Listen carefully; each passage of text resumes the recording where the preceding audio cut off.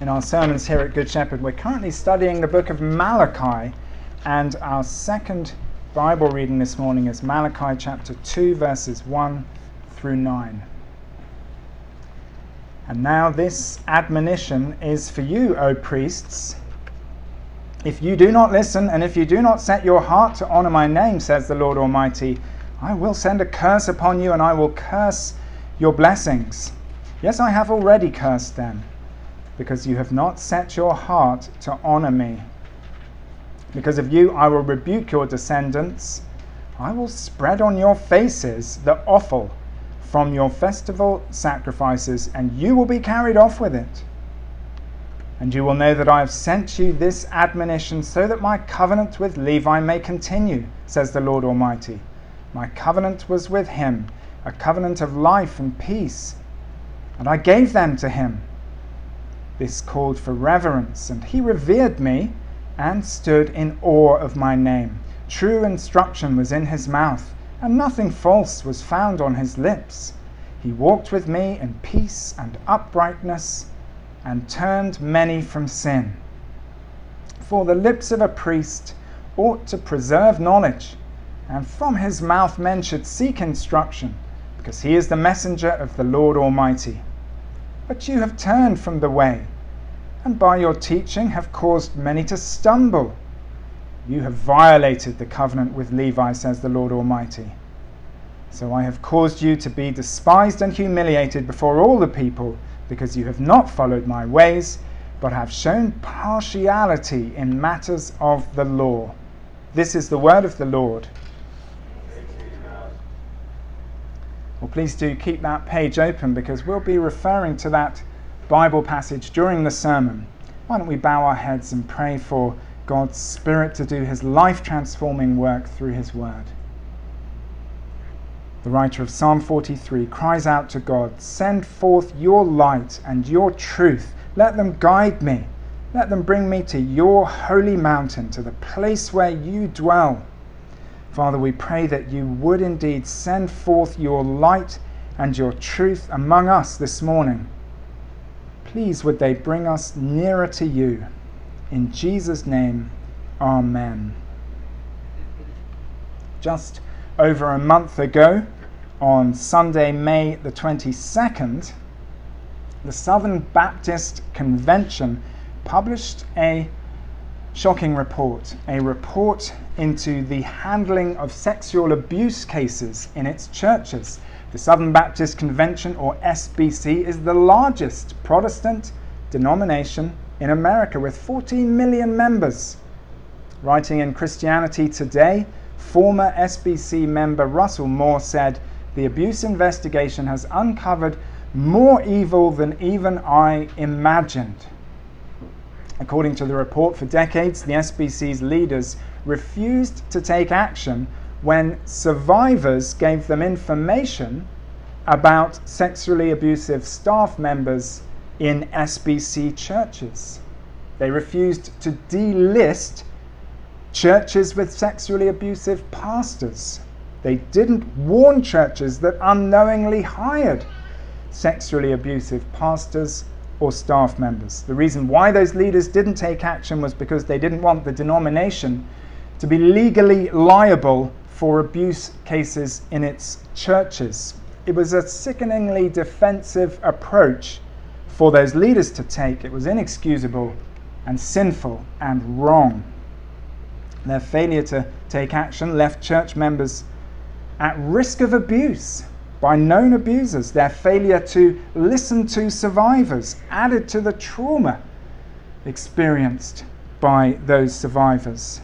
And ultimately, when the SBC's failure to take action was publicly exposed, Christianity was discredited in the eyes of many non-Christians. Jesus' followers are meant to be the light of the world, but instead the Southern Baptist Convention, a Bible-believing, gospel-preaching denomination, is currently better known for spiritual darkness than for light. And it raises the question, what does God think when Christian leaders cause such great harm? What does God think? The answer, as we'll see from today's passage, is that God thinks they deserve to be tossed on the dung heap. God thinks they deserve to be smeared with animal dung and then thrown on the trash pile. Today's passage reveals God's anger towards spiritual leaders who pick and choose from his word to serve their own interests, instead of carefully applying all of God's word to serve his interests. In this passage, we see a side of God's character that we don't often focus on: his righteous anger. And as we look at what stirs up his anger in this passage, we'll find important implications, not only for Christian leaders, but for all of us. There are two parts to the rest of this sermon, and the heading for the first part is God's horrifying reprimand. God's horrifying reprimand. Last Sunday we saw that in Malachi's day, the priests who served at the temple in Jerusalem were allowing the people to bring blind, injured, and diseased animals as their offerings to God. But that was against God's law. And so the sacrificial system just didn't work in those circumstances. God had set up the sacrificial system so that when his people sinned, they would be able to restore their good relationship with him. When the sinner offered God an unblemished animal sacrifice at the temple, God's condemnation would be diverted from the sinner onto the animal being sacrificed. Sin against God deserves death, but under the sacrificial system, animals died in the place of people. With our New Testament spectacles on, we can see that God was using the sacrificial system to prepare the world for the supreme sacrifice, the sacrifice of his own Son, the Lord Jesus. The blood of animals could never pay the price for human sin, but the precious blood of Jesus can pay that price so that we don't have to pay it ourselves. The Old Testament sacrificial system prepared the way for the cross of Christ, and that gave it great value. By trusting in the sacrificial system, the people were effectively trusting in Christ. But the priests in Malachi's day were treating the sacrificial system with contempt.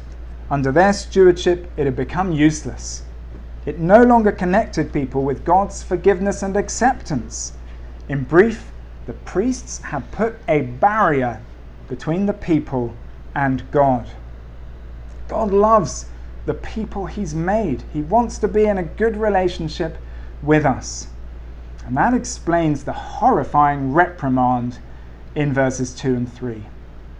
God says in verse 2 that he will curse the priests. He says, I will curse your blessings. In other words, the things they look to as blessings in their lives will be blighted and ruined.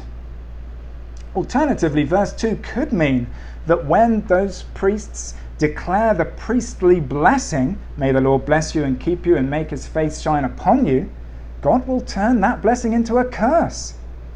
Either interpretation of verse 2 makes for chilling hearing for the priests. Then in verse 3, God says, I will rebuke your descendants. A more literal translation would be, I will rebuke your seed. And that might refer to barrenness in the home, or crop failure in the fields, or both.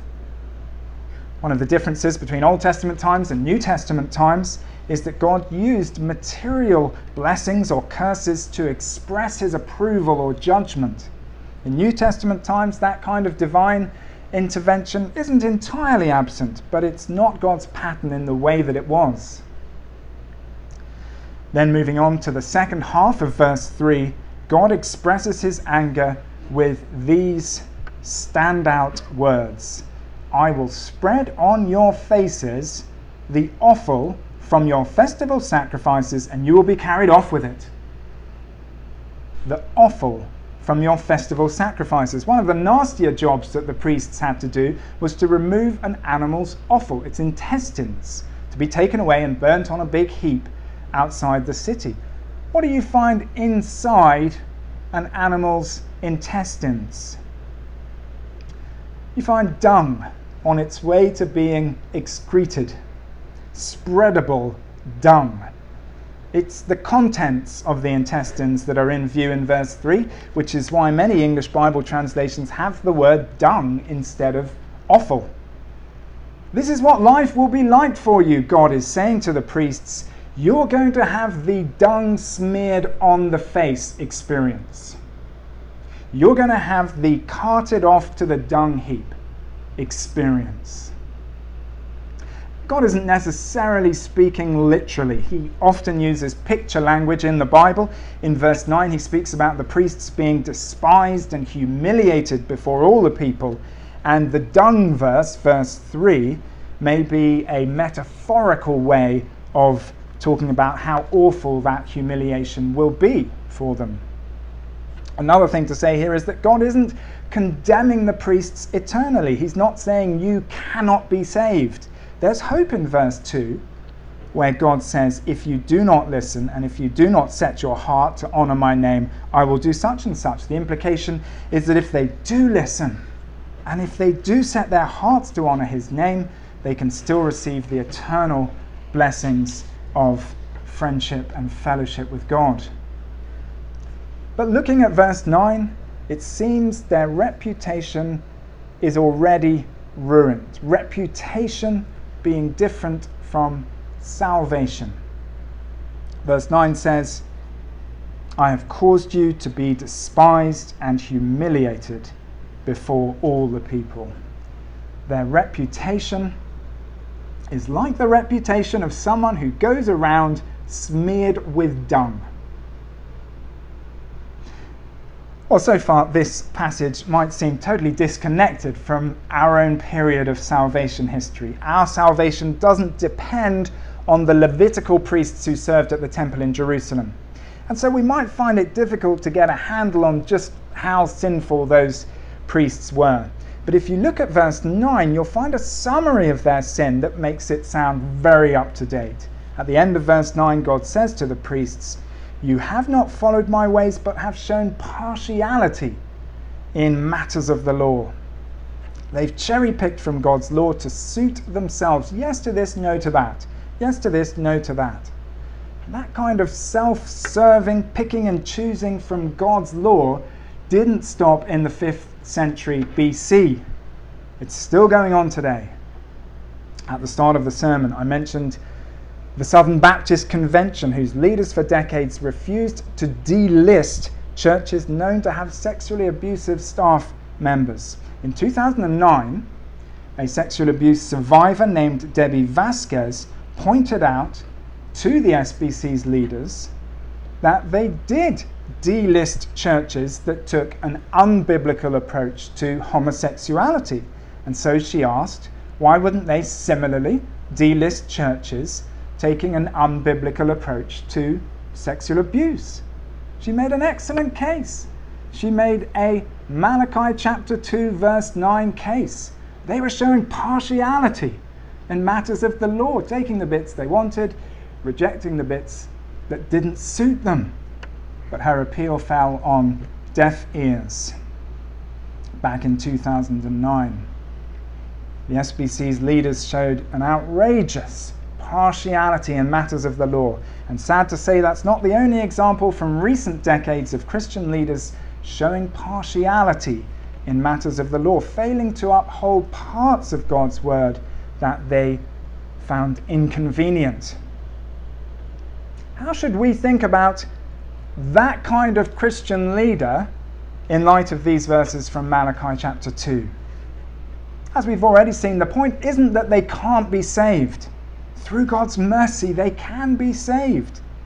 On the cross, it is as if Jesus was smeared with dung because he bore other people's sins, sins as vile as covering up sexual abuse. On the cross, it's as if Jesus was smeared with dung in God's sight so that we could be pure and remain in fellowship with our pure God forever. And that extraordinary salvation, which we were singing about earlier, he welcomes the weakest, the vilest, the poor. That extraordinary salvation was already planned by God in Malachi's day. It was already accessible through the sacrificial system that connected Old Testament people with the future sacrifice of Christ. So the point here isn't that Christian leaders who sin as badly as those leaders I was talking about earlier can't be saved. But today's passage, as I've said, doesn't major on salvation. It majors on reputation.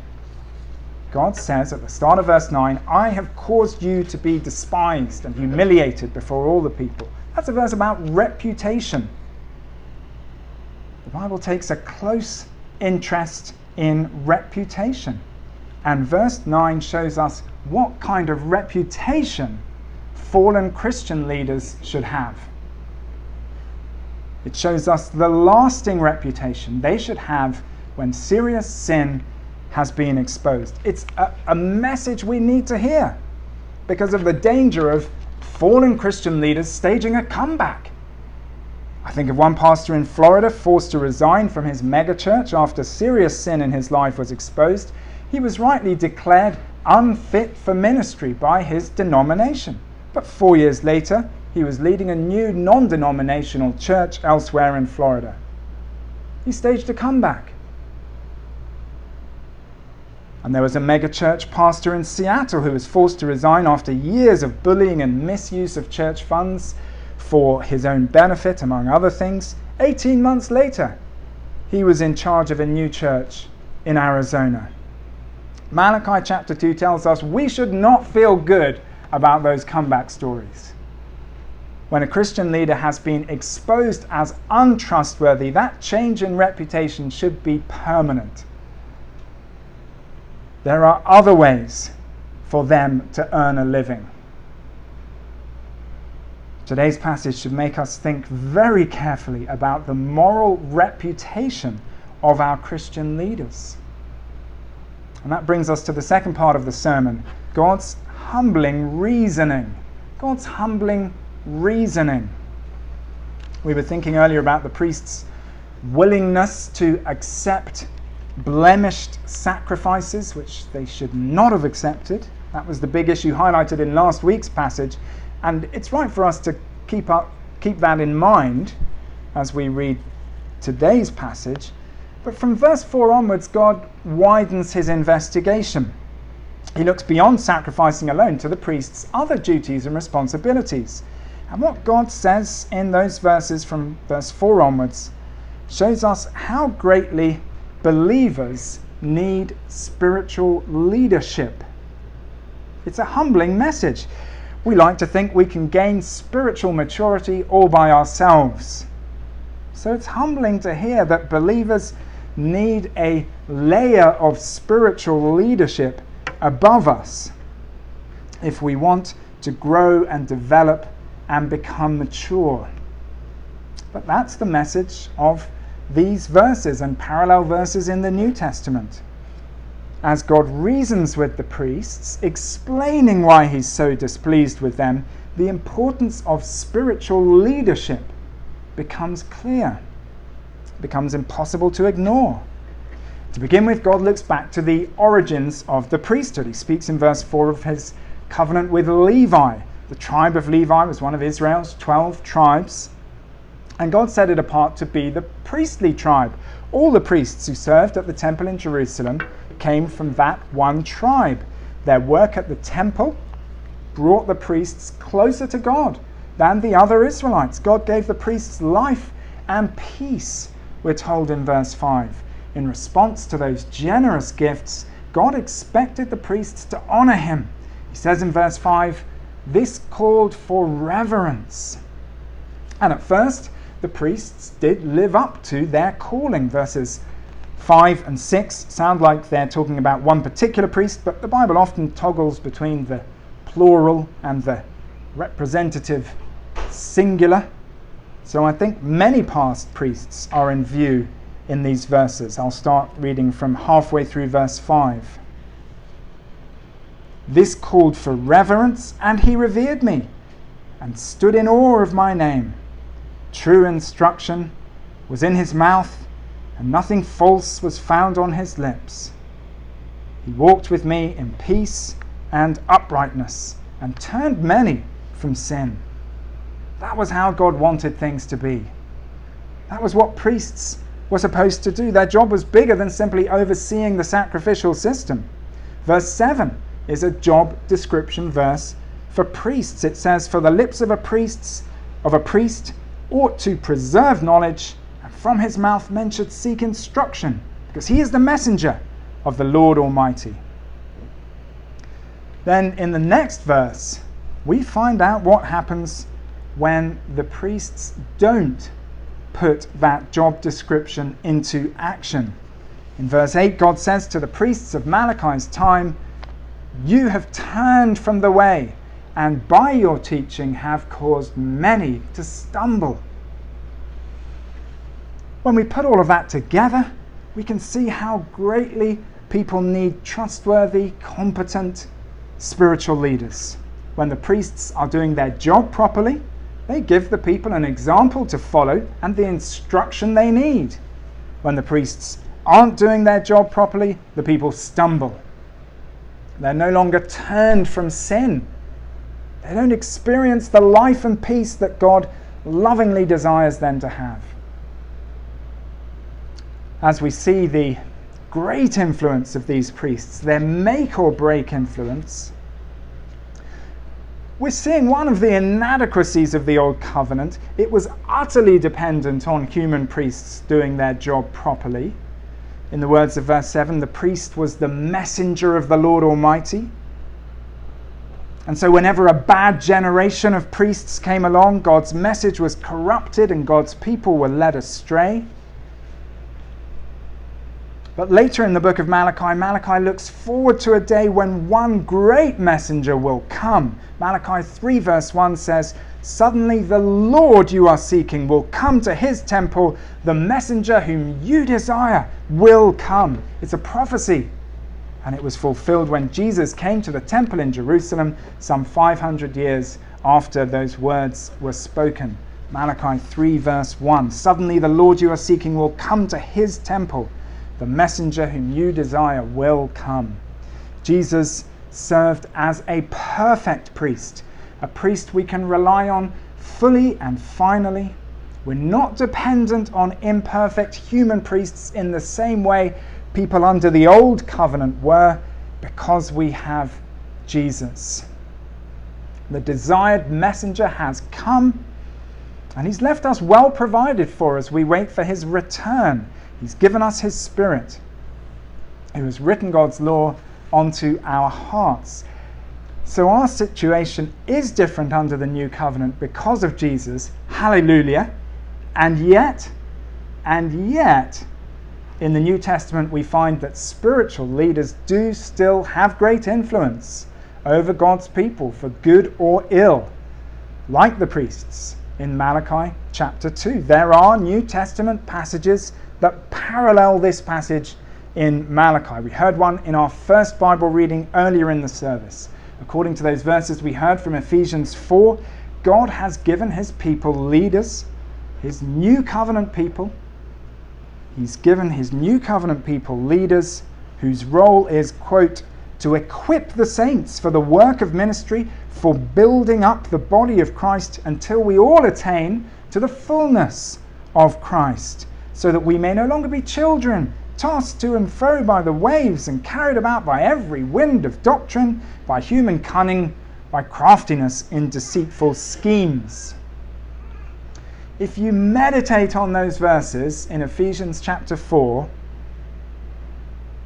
and other similar passages in the New Testament, you'll see your need for faithful Christian leadership. It's humbling, but it's something we must take on board. God has given his people leaders so that we'll gain the maturity of Christ himself instead of remaining immature, tossed about by the winds of fanciful doctrines and worthless schemes. To gain Christian maturity, the New Testament teaches us, you need faithful leadership. At community group last Wednesday, for some reason that I can't remember, we got talking about the movie My Cousin Vinny. It's a 1990s comedy about two young New Yorkers put on trial in rural Alabama for a murder they didn't commit. One of the New Yorkers, Bill Gambini, has a cousin, Vinny, who's just starting out as a lawyer in New York. So Vinny comes down from New York to Alabama to represent both Bill, his cousin, and Bill's friend Stan. But Vinny's inexperience and his New York City brashness quickly become horribly apparent, and Stan decides to switch to a different lawyer, a public defender. Unfortunately, it turns out that this public defender, who can speak without trouble in normal conversation, has an incredibly awkward stutter as soon as he has to speak in court. So Stan gives up on him and goes back to Vinny. Throughout that process, we see Stan's desperate eagerness to secure good representation. He knows how much is at stake, and he yearns for a good, reliable lawyer. Christians should have something of that same yearning when it comes to the question of who will lead us spiritually. When we see throughout the whole Bible the significance of spiritual leadership, Christians should long for good and faithful leaders with a longing somewhat like Stan's longing for a solid lawyer in the movie My Cousin Vinny. That application has immediate relevance for the members of our congregation who are leaving New York City this summer and need to find a new church. That is not a decision to take lightly in view of today's passage, which shows the impact, for good or ill, that spiritual leaders deliver. Like any guidance decision, choosing a church calls for the 3 takes. Take heart. God is a guiding God. As you read his word and pray for his leading, you can trust him to lead you to the best church for you. Take heart. Next, take advice. It makes sense to ask other Bible reading and praying people for their input. In practice, it's often as you weigh up different pieces of advice that you've received that the best choice becomes clear. And lastly, take your time. There's no need to rush. There's no need to declare your allegiance to a new church immediately. Take your time. If necessary, you might want to visit several different churches, although I don't think visiting all the different options is essential. If your praying and your Bible reading and your advice taking are all pointing in one direction, then you can simply keep attending that church. But again, there's no need to commit yourself to it in those early weeks. Listen to a number of Sunday sermons in person so you can take the spiritual temperature of the leaders of that church. In particular, pay close attention to the sermon applications. Do they spring undeniably from that week's Bible passage, or do they seem to spring from the top of the preacher's head? And do they connect with your life so that you find yourself truly comforted by the gospel and truly challenged to live a life pleasing to God with his help? When we need to find a new church, Malachi chapter 2 should fill us with a burning desire to make the best choice in God's sight. What about Christians who are settled in their church, who are not looking to change their spiritual leaders? How should they apply these verses to their lives? Well, in light of this passage, those Christians should come to church expectantly, with great anticipation. Look at all the good things that come through trustworthy leaders, through their example and teaching. Life and peace, verse 5. Truth, verse 6. Uprightness and turning from sin, verse 6. Knowledge and instruction and God's message for humanity, verse 7. You cannot put a price on those things. They're so precious. They're transformative. They turn a person from a caterpillar into a butterfly. And faithful Christian leaders will deliver those things Sunday by Sunday as they oversee the choice of songs, the choice of Bible readings, the sacraments, and the reading and preaching of God's Word. Come to church expectantly. Perhaps a sermon application will hit you between the eyes in a good way. Perhaps a single verse in the congregational psalm reading will speak right into your very soul. Life transformation is something to get excited about. So come to church with a spring in your step, with open eyes and ears and heart. Lastly, our human need for trustworthy spiritual leaders should make us firm in action when action is required. When serious sin comes to light in the life of a Christian leader, don't be the person who downplays it and shrugs it off and fails to take action. You need leaders whose lives are in harmony with their teaching. The Christians around you need leaders whose lives are in harmony with their teaching. When a leader sins seriously, when they're caught taking money that isn't theirs to take, or when they're caught out in a deliberate, significant lie, or when they're caught in drunkenness, or they're found to have sinned sexually, or they've bullied people who they're supposed to be building up. When a leader sins seriously, please don't be the person who lets them get away with it. It's right and necessary for that Christian leader's reputation to be ruined. That might sound harsh to you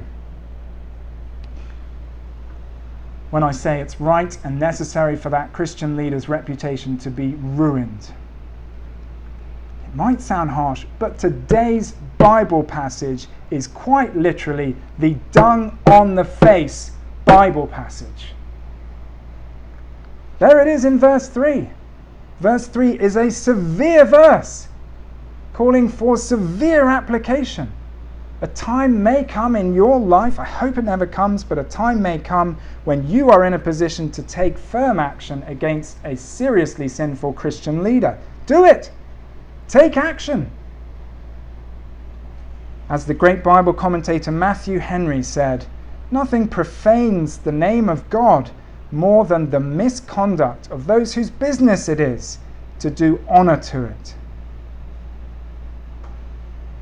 God gives us Christian leaders because we need them, and we need them to be faithful in their leadership with God's powerful help.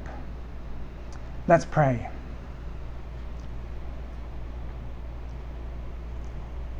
Father in heaven, we thank you for giving us Jesus to serve as our great high priest. We thank you that he offered himself in our place as an atoning sacrifice. We praise you for his perfect faithfulness as your messenger. Lord God, we see from your word that to gain maturity in Christ we need trustworthy leaders. Please guide us to those leaders throughout our lives. For Jesus' sake, Amen.